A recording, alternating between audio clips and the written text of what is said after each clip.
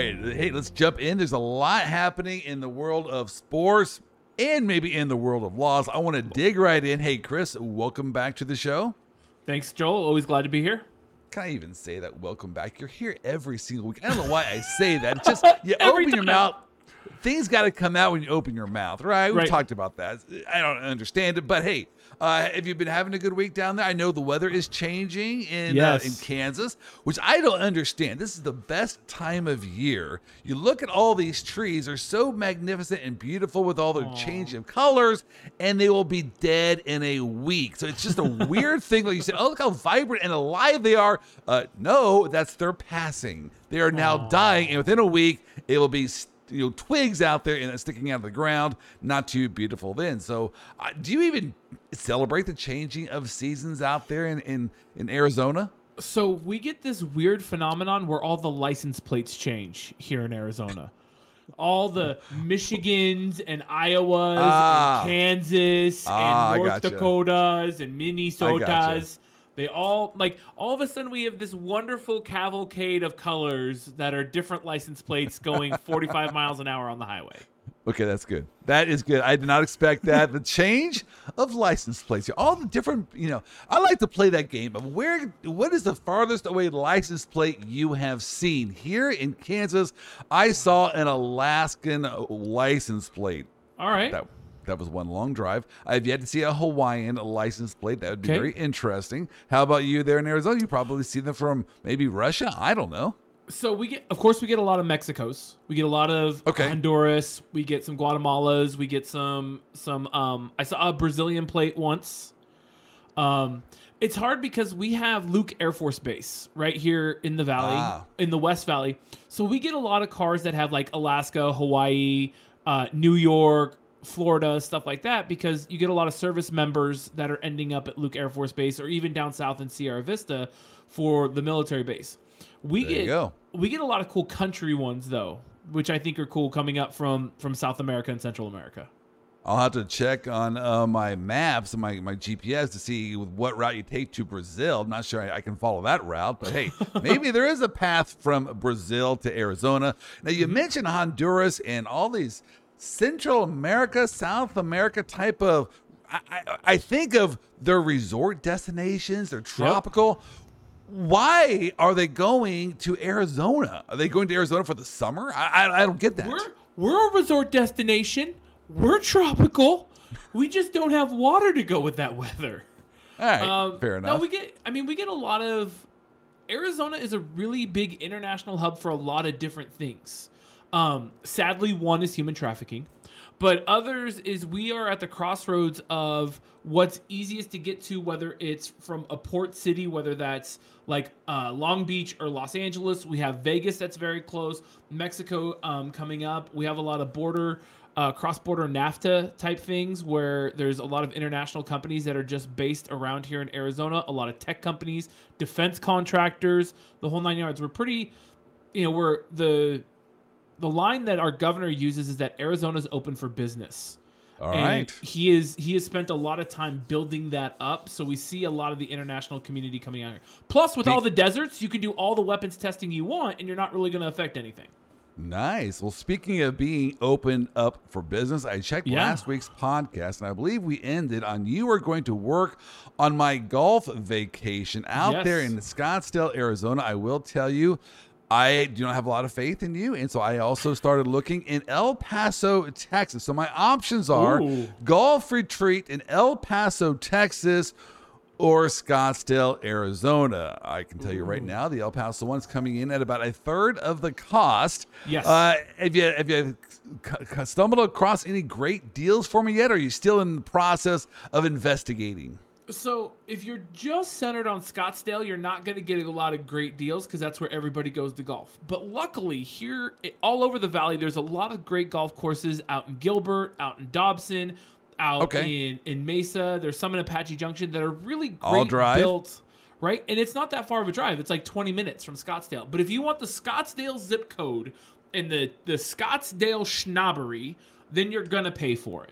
I do not want to pay for schnobbery. That is the antithesis of what I stand for. I like deals. That's why I'm looking at El Paso.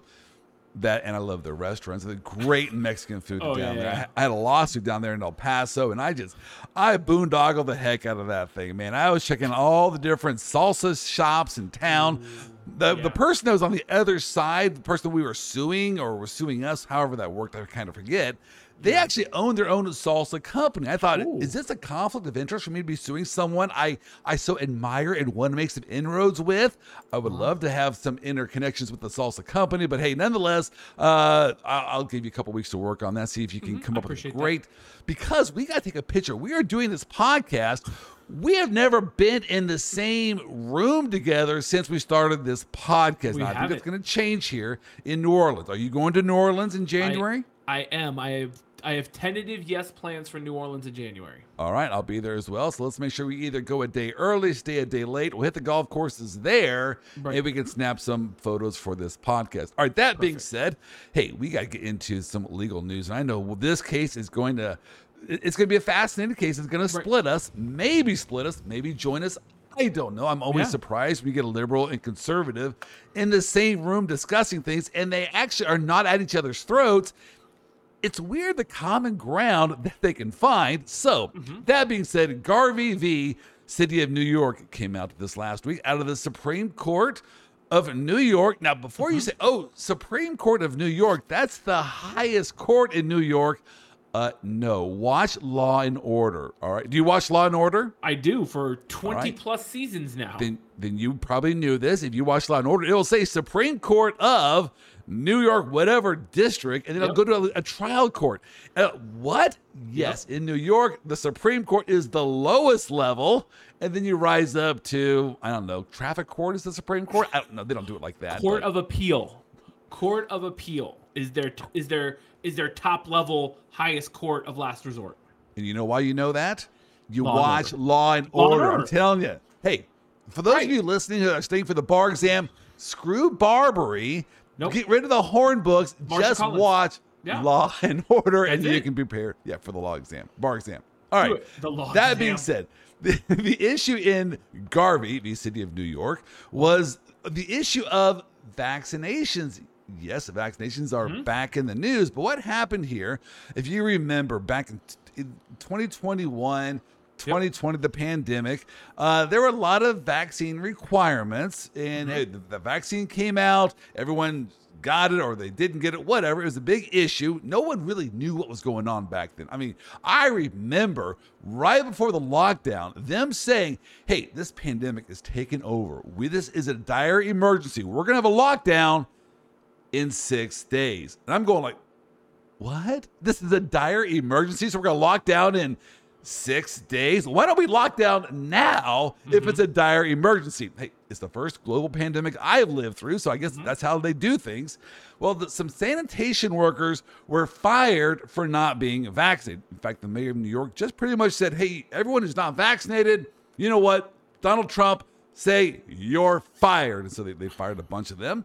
And so people were not happy with losing their jobs. A lot of nurses were not happy with losing their jobs, things like that. These sanitation workers that were fired filed a lawsuit saying that this decision to fire them was illegal. And it was illegal for several different reasons. But basically they're saying, hey, look, we don't understand why we lost our job. We were doing fine picking up trash, and we did not want to be vaccinated. You fired us. Well, a month after this decision was made to fire these sanitation workers, the mayor of New York issued another executive order, this time exempting out from the vaccine requirement private employers dealing with professional athletes. Now, I remember when this came out. Do you remember when this came out? I do. Do you remember? It's literally a year ago. Probably when this podcast airs on Friday. Okay, and this is why I remember it. I'm a huge sports fan, and I was watching the New York, the Brooklyn Nets. But Brooklyn Nets, yeah, they deal with that. And so you have Kyrie Irving who plays, and he refused to be vaccinated. And the issue is he could not play his home games because of this. They're in Madison Square Garden, or wherever they play. And so I guess in Brooklyn. And so the issue is, well, will the Brooklyn Nets actually get their star point guard back in time to make a playoff push? Well, lo and behold, the mayor then issues this executive order exempting out professional athletes. And I remember thinking, okay, good. They did this because of all the commotion, and they want Kyrie Irving to play on their for the playoffs. Well, hold on. The sanitation workers were saying, I thought this vaccine requirement was huge, was imperative for public health. You're making this exception. Hey, Kyrie Irving makes millions. He doesn't need the exception.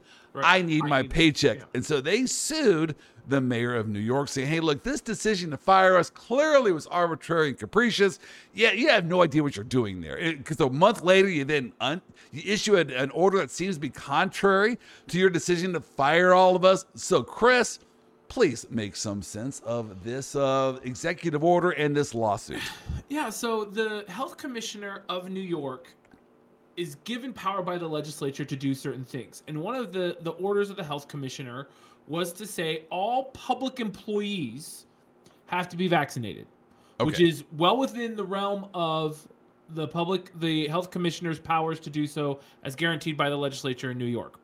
Then could be that is a debatable point. It could be, but that's not the point that's being argued here in this case. Okay. That is one of them, but it's one of the lesser ones that the judge kind of glosses over, because Mayor Adams then issues Executive Order 62, which says all private employers have to abide by the Public Health Commissioner's rules.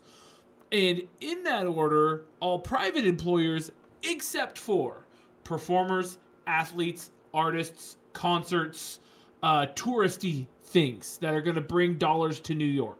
Right. But if you work at Saks, or if you are a cab driver, or if you are a McDonald's worker, you have to get the vaccine. But not Kyrie, not Demi Lovato, not Jay-Z. Like, you guys don't have to do it because you have millions of dollars. You can bring millions of dollars. Now, can you at least side with or understand the plight of the poor sanitation worker? The sanitation 100%. Worker saying, I'm outside in the public, I'm picking up trash. Right. That's the safest place to be.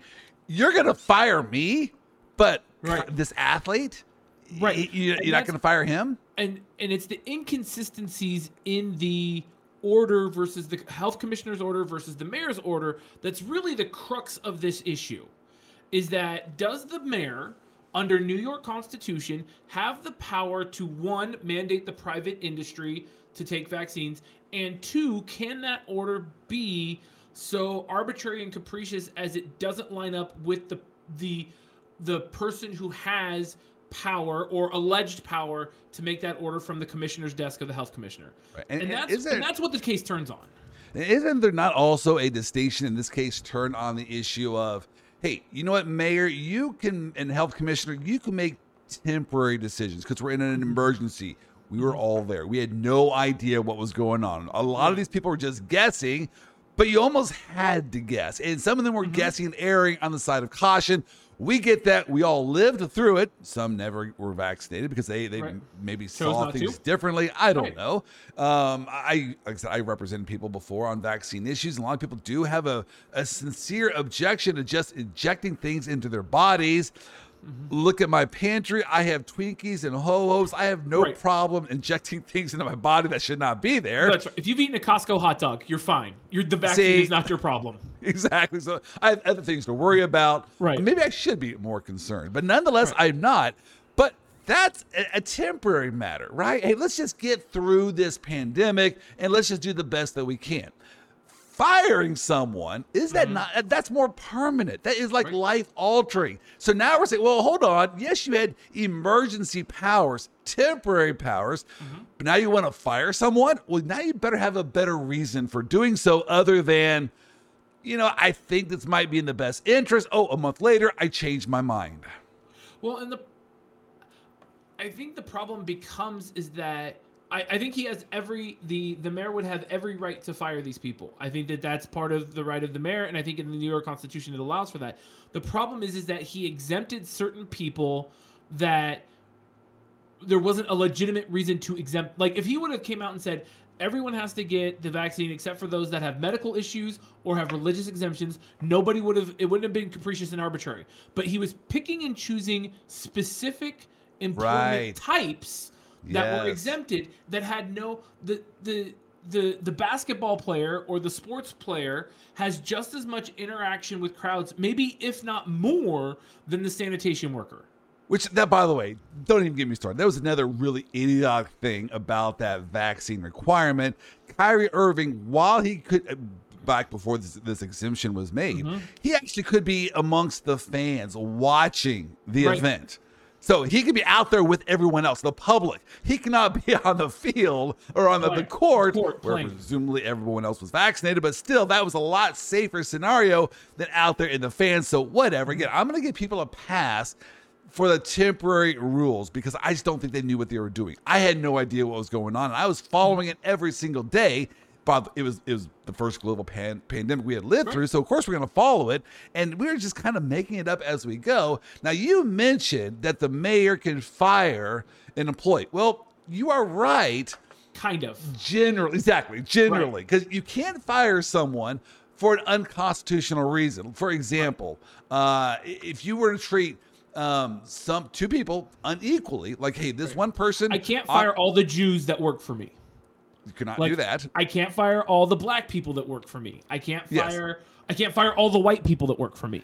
And you can't treat similarly situated people differently. When you treat similarly situated people differently, that is equal protection violation. You're treating them unequally under the law, and that'd be another violation. And so the issue is, does the mayor, did the commissioner have a basis for doing what this person did? And so I guess the argument was this is arbitrary and capricious. Right. Chris, I know you and I talked a little bit about this beforehand. One of the problems we have in reviewing this order that came from the court is we're not sure at what point of trial this was. We can't even tell. There's no citation to discovery. There's no citation to a trial record, no mention of a trial record. The only mention of a motion in this order was a motion to dismiss filed by the defendants here, the respondents. So how do you go from a motion to dismiss, no discovery, no facts, no trial, to we're going to grant the petitioner's petition right out of the gate? Chris, I don't understand this. Yeah, it looks and reads as if it was just judicial review of the two orders with no actual arguments or anything to go about it. Now, there could be the fact that nobody disputes the facts. The facts of Order 62, the facts of what the HCOM did. Nobody's disputing that facts. But hold on a second, because I agree with you on that, but here's the problem. I still get to argue them. The mayor gets to put forth his reasoning, his rationale for why he did this. And surely they're going to do some discovery where he's going to, I assume he talked to different experts as to what. Maybe the mayor is just simply saying, hey, we didn't do any of this analysis. We didn't do any of this fact investigation. So yes, we gave you permission to turn this into a permanent order. We're going to bypass trial on this. And this has been fully briefed. Maybe they took that position in the briefing, saying, hey, look, we don't have to go through a discovery process. Just go ahead and rule, and we'll take it up on appeal. And that could have been, that could have been the discussion of what they did, because as I mean, I've read this decision after we finally found it online, right? It took a hot minute to find, first off, outside of all the lovely memes and tweets and all that jazz. But once you finally there's nothing. I mean, it's 13 pages, which is, I think, a very short order to be able to go through and explain everything that's going on in this situation. The deference to the New York Constitution is 3 paragraphs. There's not a lot of discussion on who argued or what was argued or the points, the authorities, the cases. It just looks like the judge looked at the motion for dismissal filed by the city of New York and the mayor and goes, not only am I not going to, I'm actually going to fine for the plaintiffs, the petitioners, and just be done with this in my courtroom. You know, I almost wonder, and sometimes I do see this when I sue a governmental entity, if the other side really isn't gung-ho against your position, right? Does the mayor really want to come out strongly in his legal team saying, no, we want all these people fired? Well, hold on. We're no longer in the pandemic. And they are voters, and they are friends of voters. So maybe they weren't really gung-ho in defending this and said, let's just move on. Let's get this judicial order saying, hey, our guys can come back to work, and we'll just move forward. I don't know. I guess we'll find out if this is appealed. And that's a pretty solid strategy, you know, waiting out the clock. The pandemic wasn't going to last forever. And right. both of us, this is a once in a lifetime event. So how many pandemics are we going to have moving forward? And it could be a lot. We don't know. We don't know what's going on with biological warfare, but let's hope that this never happens again, right? So all of this is moot, right? New York has to hire back the people that were fired, the 1,400-ish workers that were fired, bring them back, give them back pay. New York isn't broke, so they can pay the back pay. You know, the mayor got a win a year ago with firing them. He got the political victory. He got the safety concerns out of the way, and now they're back to work, and everybody's having a good time.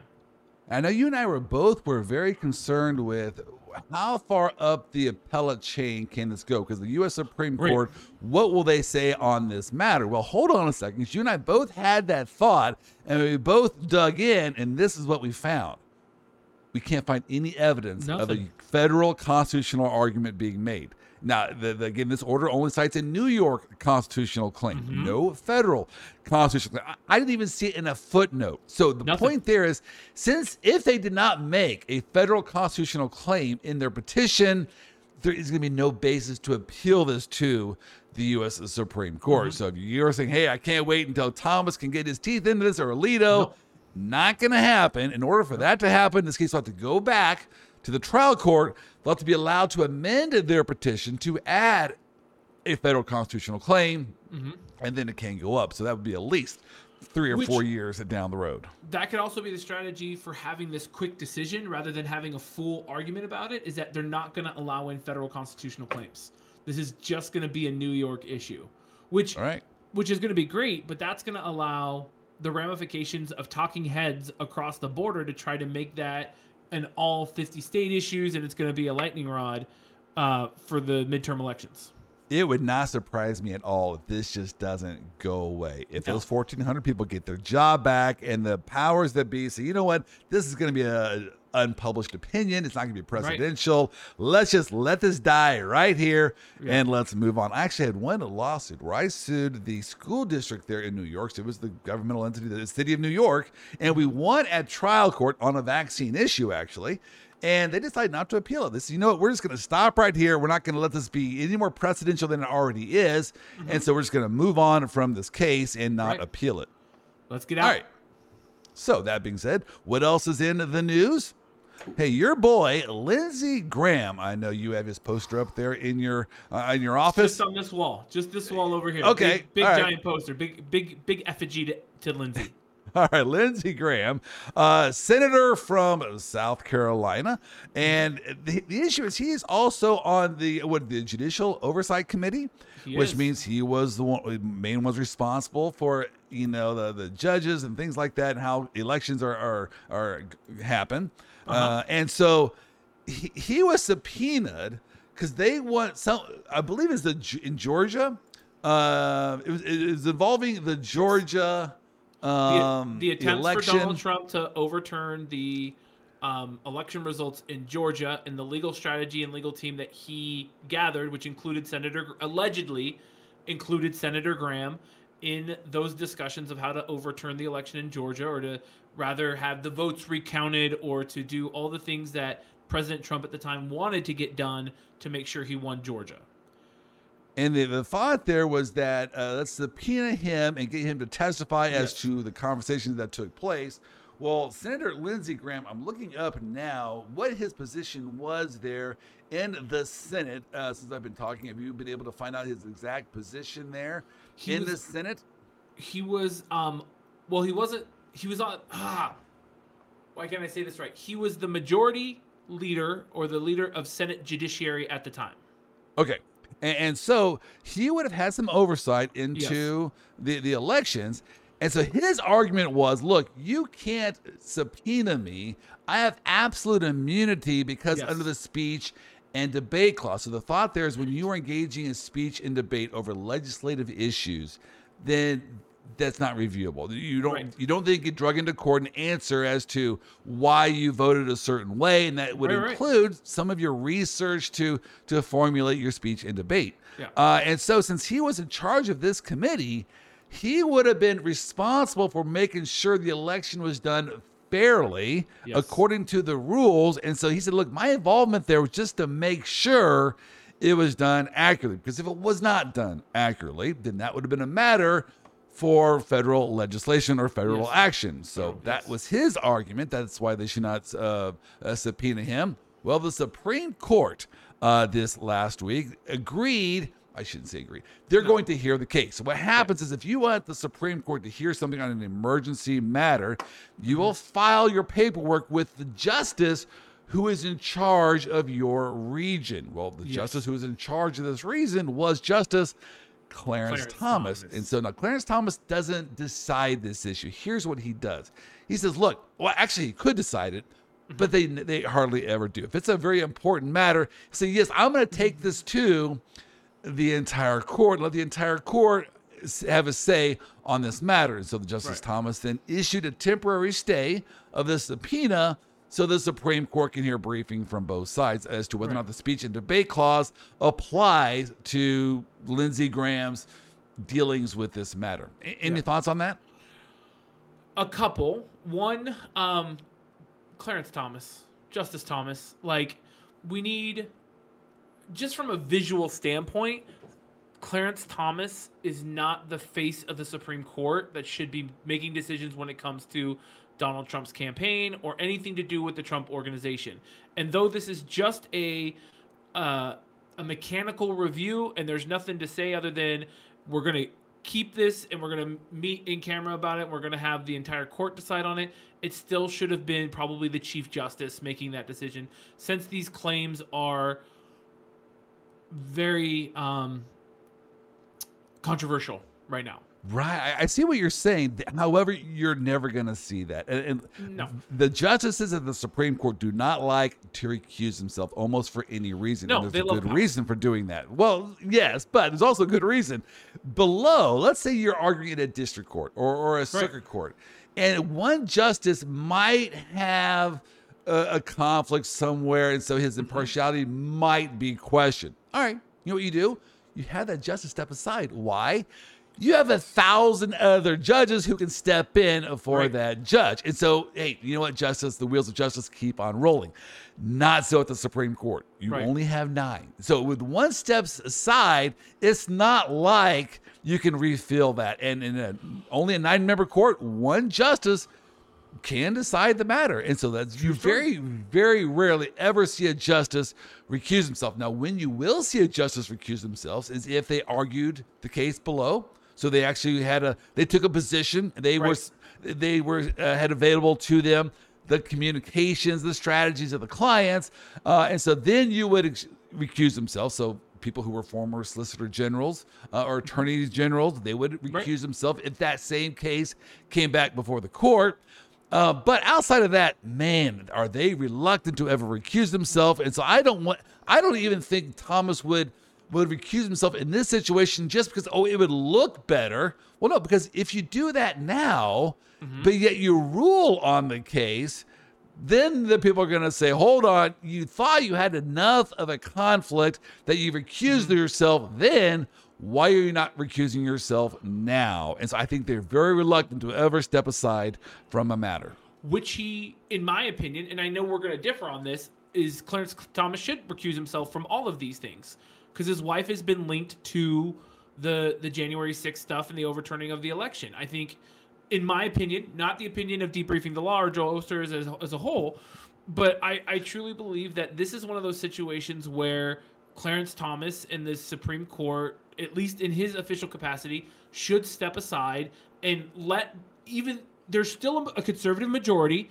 It's not, instead of being, 6-3, it may be 5-3, but this is just one of those things where if you want to restore faith in the court, like you're too close to your wife to be involved in hearing these sorts of issues.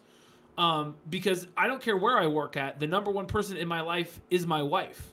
And it's like God, wife, family, country is where I'm at on my deals here. So there you go. It's hard for me to view it and be like, you're going to be impartial any way you look at it. So whenever we have a Justice Chris Barone, we will know that, hey, if your wife is involved in the matter, we got you recusing yourself. You're out, man. All right. Hey, you know what? Go play golf. You'll be fine. Right. I'll be fine. Pickleball. All right. Whatever. So we'll be watching that. Again, the Supreme Court has agreed to at least take briefing on that matter. And so will they uphold the stay? Will they opine on it? Who knows? Hey, it is the speech and debate clause. It is an interesting issue for the court. I can see them. Yeah. This probably wouldn't even split the court along ideological lines, because that's just one of those matters that probably would go above ideological disputes and say, what does the speech and debate clause mean? What does it encompass? Because, yes, it might be applied here in this context, but just hold on. Because if this upcoming election happens like some people are predicting, and there's a red wave coming in, and now the House of Representatives is controlled by the other party, the roles will be reversed, and now they'll be going after Biden, impeaching Biden for certain things that he has done. You know how that's going to look like. And so there'll be subpoenas issued to the other side, and they'll be saying, hey, no, look, you can't subpoena us.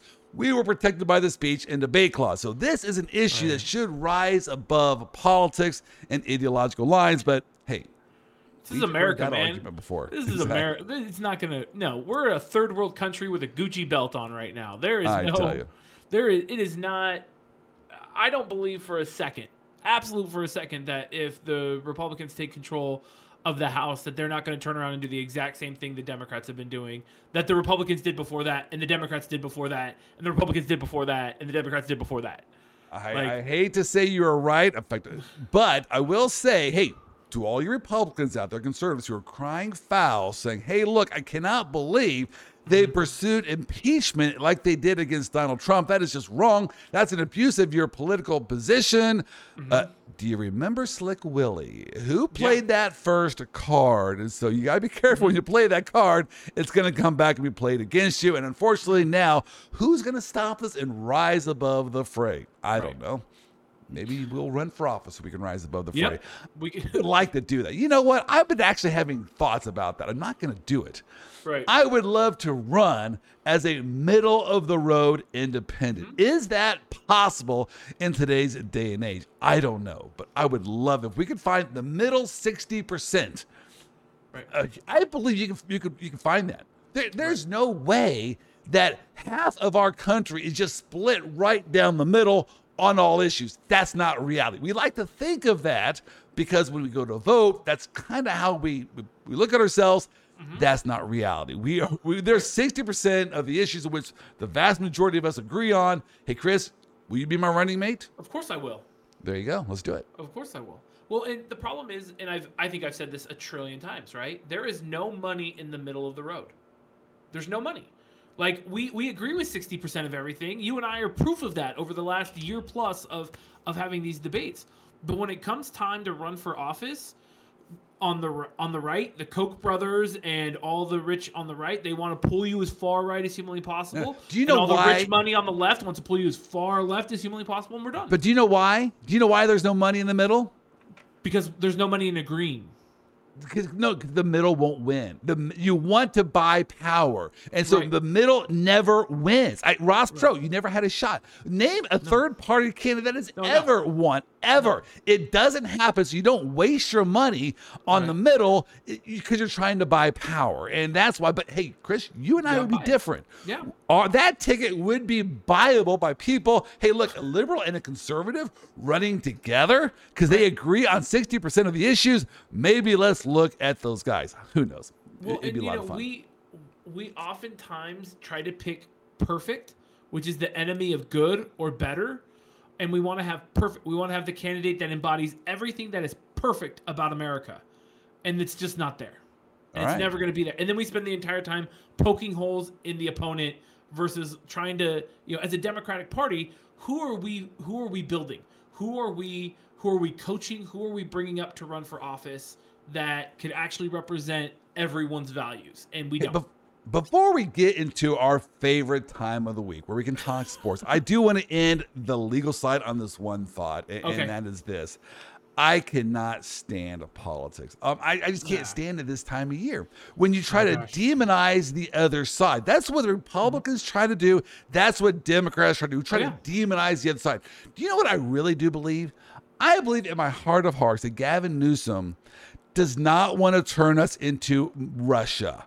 Right. He doesn't. He actually wants the best for America. And I also believe that Senator Lindsey Graham wants the best for America. He does not want to turn us into some kind of, I don't know what, Gilead or whatever. Dictatorship, whatever horrible governmental system you can think of. No, these guys don't want the worst for America. I believe that everyone out there, minus a couple of people, minus a couple of people, they have honest intentions. They just think they can go about that utopian society in a different way. So stop demonizing the other side. They're really just looking out for the best of America. They just think it can be accomplished in a different way. I don't know. But hey, that's my soapbox. I'm now getting off of it. All right, let's go to football, man. We got to get happy again.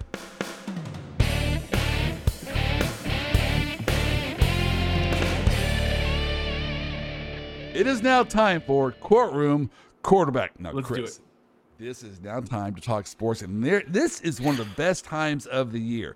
And I almost hate this time of year because I know it's going to be so fleeting. Have you ever been in a moment of ecstasy and the thought enters your mind of like, yes, this is great. This is wonderful. I'm eating this pizza. It's such a delicious pizza of Italian pie, but in 2 minutes, it's going to be gone. And I'm almost depressed. But can I just stop here and savor and enjoy the moment? That's where we are in the football season. This is the best time. So perfect. So perfect. It is. Because here's what it is. We are right on the cusp of the college football playoff rankings. And so the college football playoff is just right down the road. We can sense it here. And on November 1st, they'll come out with their first rankings. And so that means the end is in sight. We are now starting our move towards the end of football season. Yep. I don't want to think about that. That being said, Chris, do you have a thought on who should be in the college football playoffs? Well, and I hate to say this, I really do, but it's going to be the same Big Four from last year, right? We're still going to have Georgia. We're still going to have the Ohio State. We're still going to have Alabama. Probably throw in there Michigan, maybe Clemson. Who else we got there? You know who's not going to be there is ASU. ASU's not going to be there. Okay, I think that's fair to say. Right? Maybe Oregon. Maybe. But hold on to that, because here's one of the issues. This is what I am so craving. And you know this. I cannot stand the SEC. I hate the SEC. They're arrogance. They think, we are the epitome of college football. And so we got to gobble up all these teams. No, you're not.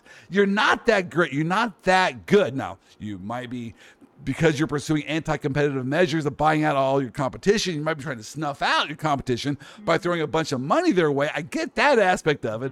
So that being said, here's what needs to happen. Someone from some other conference needs to rise up and seize the day and take hold of that championship and tell the SEC to stuff it. So let's just look at the Pac-12. You mentioned ASU. We think their chances are not too good of making the college playoffs. But is there a Pac-12 team that can make it?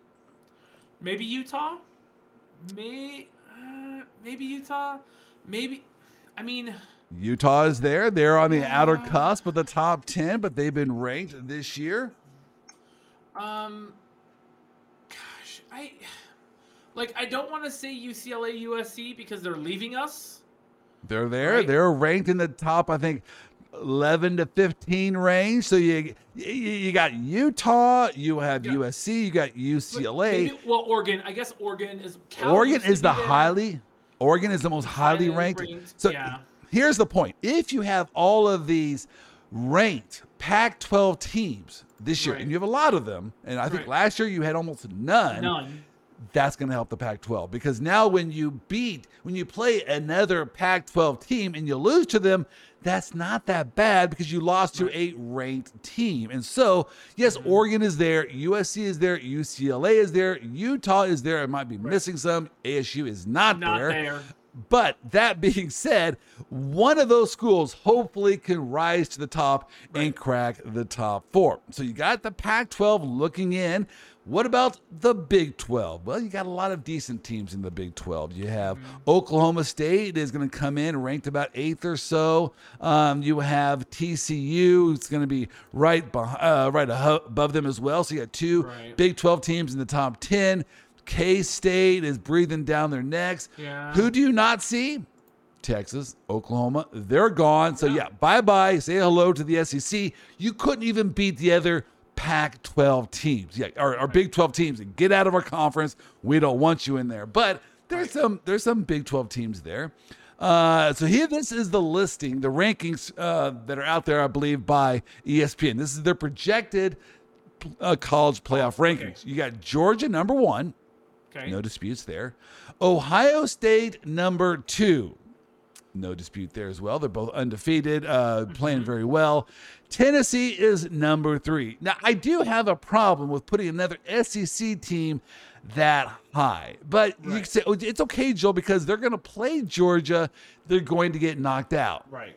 Yes, but how far will they get knocked down? And then because they start so high, yes, they'll get knocked down a peg, but then later on in the season, they rise back up and they might jump back in the top 4 because they will not be playing in a conference championship game. So I don't like the fact that they're ranked that high. Clemson, number 4, they're hanging around. Man, they're not winning impressively, though. They are barely winning, barely escaped by Syracuse last week. I'm not a big believer in Clemson, but they did beat Alabama a few years back. That was a few years back. That's a different team. Yes, that worries me. You got Michigan coming in, probably then at number 5. Again, people should not worry too much about Michigan. I think that's fair. I think Michigan at 5 is fair. That's fair, because either Michigan or Ohio State University will be there. They'll knock each other out, and the other one will be playing for the conference championship. Is that this week? Are they playing in the shoe this week, or is it next week? No, Michigan, Ohio State probably won't be until the last week, my guess is. That's usually the Thanksgiving Day weekend game, I believe. I could be wrong on that. You can look it up while I'm talking, but I believe that will be probably the big rivalry week. All right, then you have TCU, the top Big 12 team, right on the cusp. You have Alabama, the third SEC team. You know what? Bye-bye, Alabama. You're out. Forget about it. Yes, you will get beat a couple more times. You're not that good this year. But I don't like how they're ranked so high, because that just means it's likely the 2 SEC teams will crack in the top of 4. And then you have Oklahoma State, Oregon, and Penn State. My point there is all the conferences are represented. I would just like it if somehow the SEC could only get 1 team, or maybe in my dream world, no teams. I would love that. That would be great. You know, the SEC is trying to buy up all the other schools. I cannot stand that. But then again, I am sure that the SEC, their champion, will be in the top 4. What I really don't like is in the years that come, when they expand it to 12 teams, the SEC will be clamoring for 3 or 4 of those spots, and I sure hope not. I don't want to see an SEC conference tournament as our national playoffs.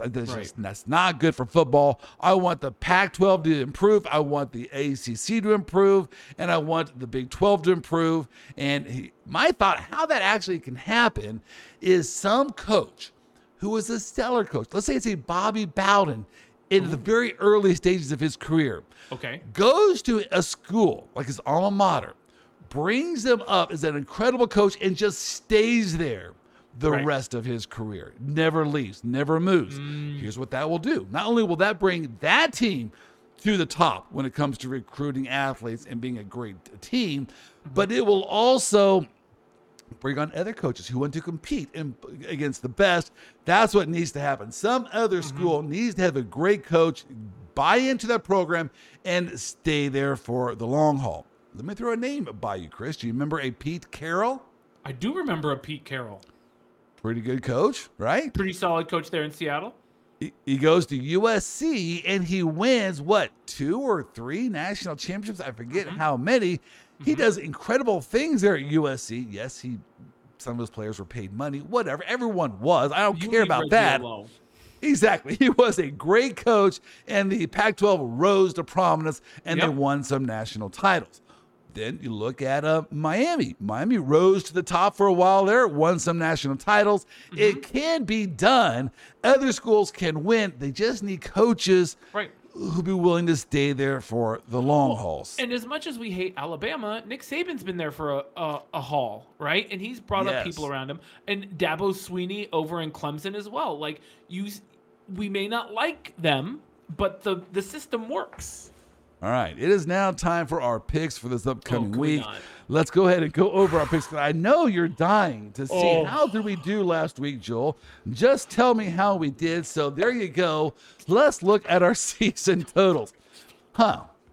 Chris, did I get those mixed up? So mine says 4-2 from last week, and 1-4. Hey, you know what, Chris? Here's the upside, the word of encouragement for you. Do you realize it is just as hard, just as impressive to go 1-4 as it is to go 4-1? That is equally as hard to do. Equally as well. I'd like to also point out that by baseball numbers, I'm a Hall of Famer. All right. I'm above 50. I'm above 500. I'm a Hall of Famer. Yeah, I see it. If your batting record was 9 for 17, that's not bad. Right. That's what I'm going to go with, and I'm not going to cry as heavily as I do via text messages during Sunday when I send them to you, ripping my hair out, wondering what the heck is wrong with my life. Borderline Hall of Fame, but sure. Right. Oh, you know what? Maybe seventh ballot. Maybe you might get in then. I can see that. I can see that. Seventh ballot, cut me deep. I am no Barry Bonds, sir. Yeah, you know, I'll have to look I'm clearly a Derek Jeter. All right. So I will just point out for the record that I did last week make a guarantee. You did. The first time I have made a guarantee in the history of these picks. And did I come through on that guarantee? You did. You 100% came through. I absolutely did. I actually told a friend of mine who texted me and said, "Hey, Joe, I want my picks for this week. Who should I pick?" I said, "Here's my guarantee. Pick."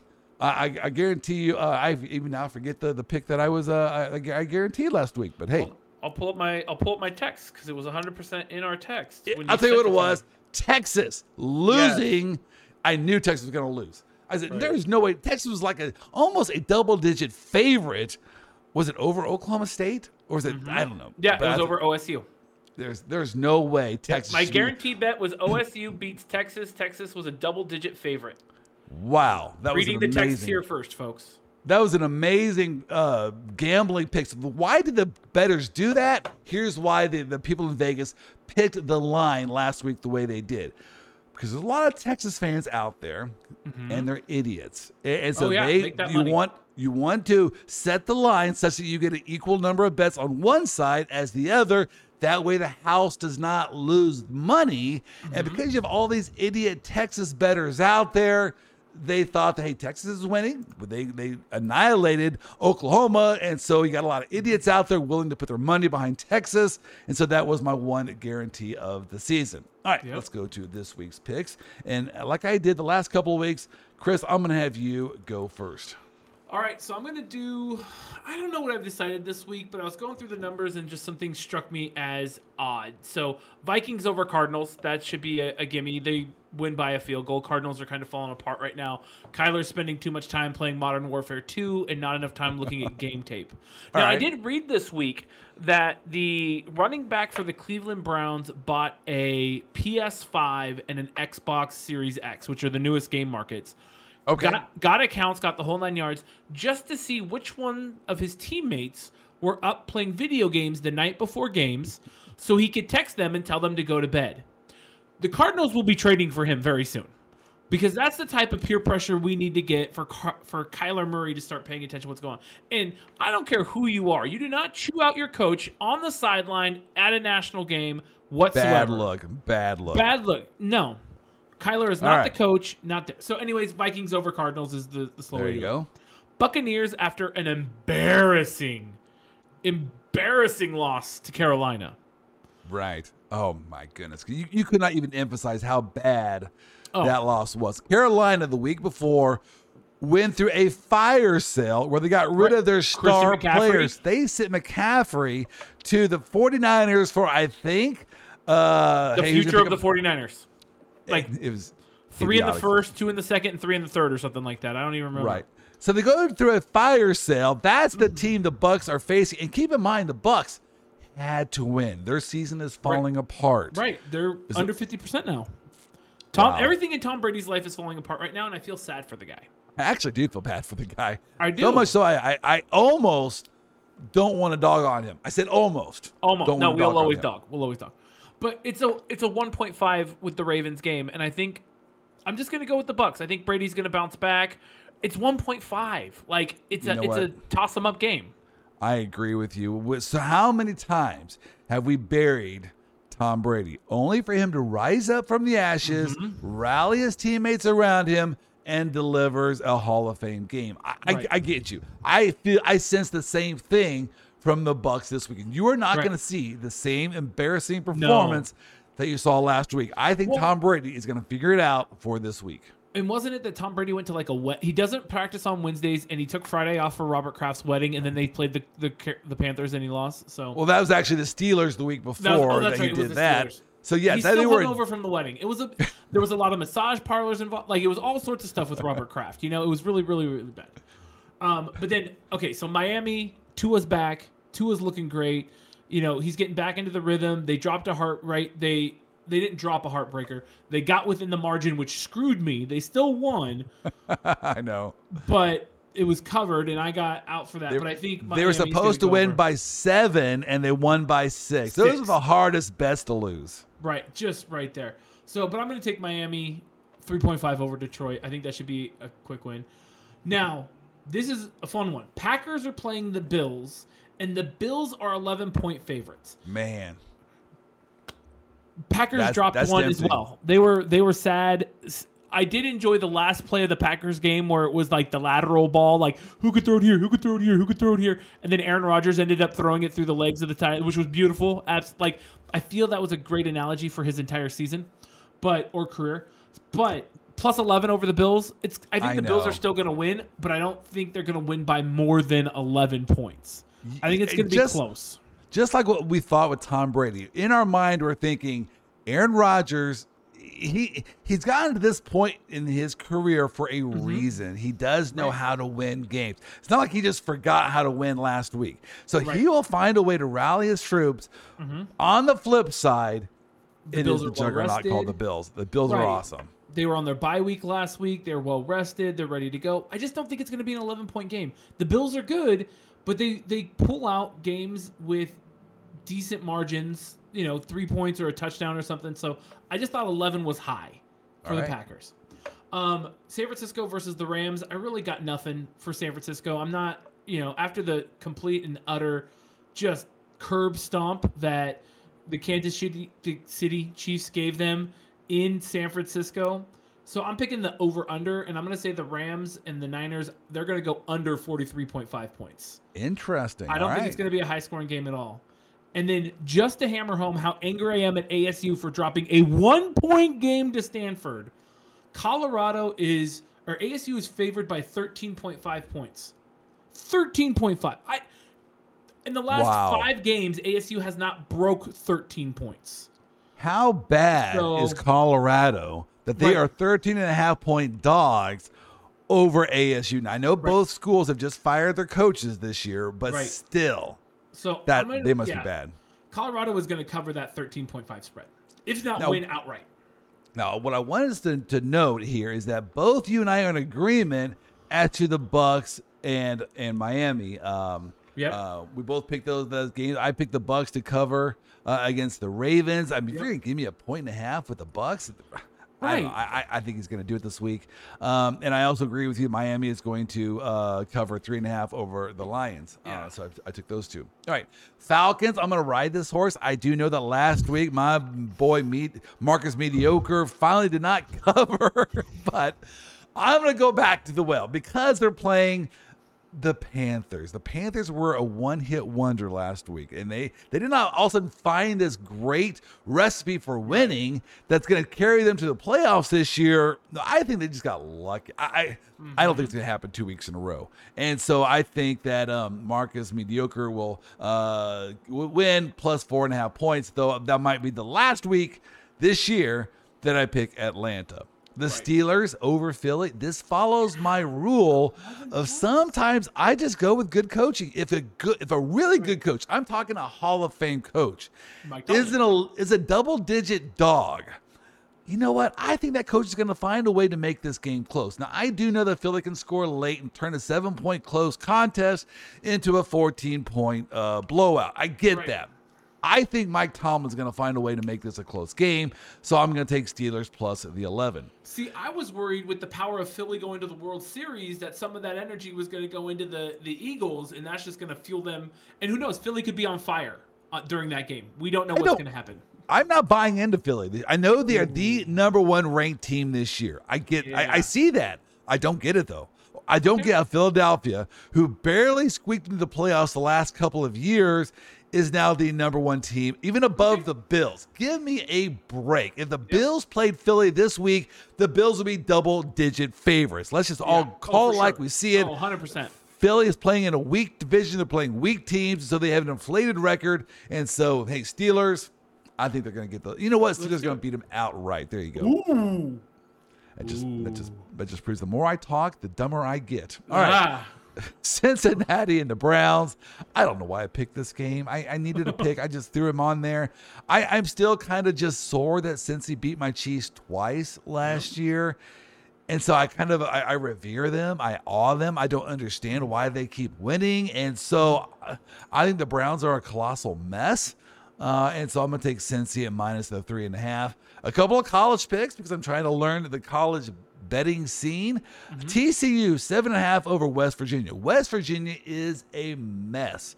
And so I think TCU is one of the best teams in the nation. So, hey, only 7.5 points there over a lowly West Virginia team. I'll take TCU. And then Texas A&M. What is going on there? Jumbo Fisher is just a train wreck out there in Texas A&M. Might they rally around their coach this week? I don't know, but it's almost a straight-up game over Ole Miss, who is really looking for a comeback statement win after their horrible performance last week against LSU.